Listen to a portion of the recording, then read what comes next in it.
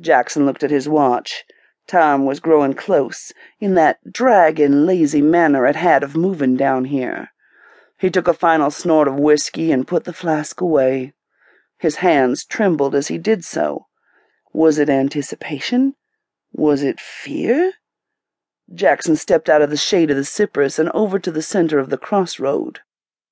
There hummed the omnipresent drone of insects in the background.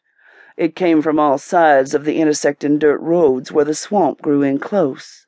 He heard the chirp of crickets, saw a cloud of little white butterflies hovering just down the road.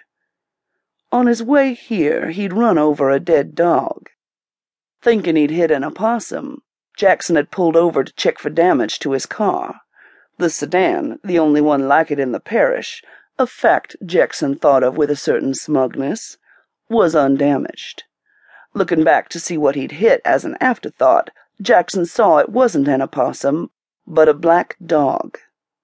It lay very still, limp and rotting, a few yards behind the car.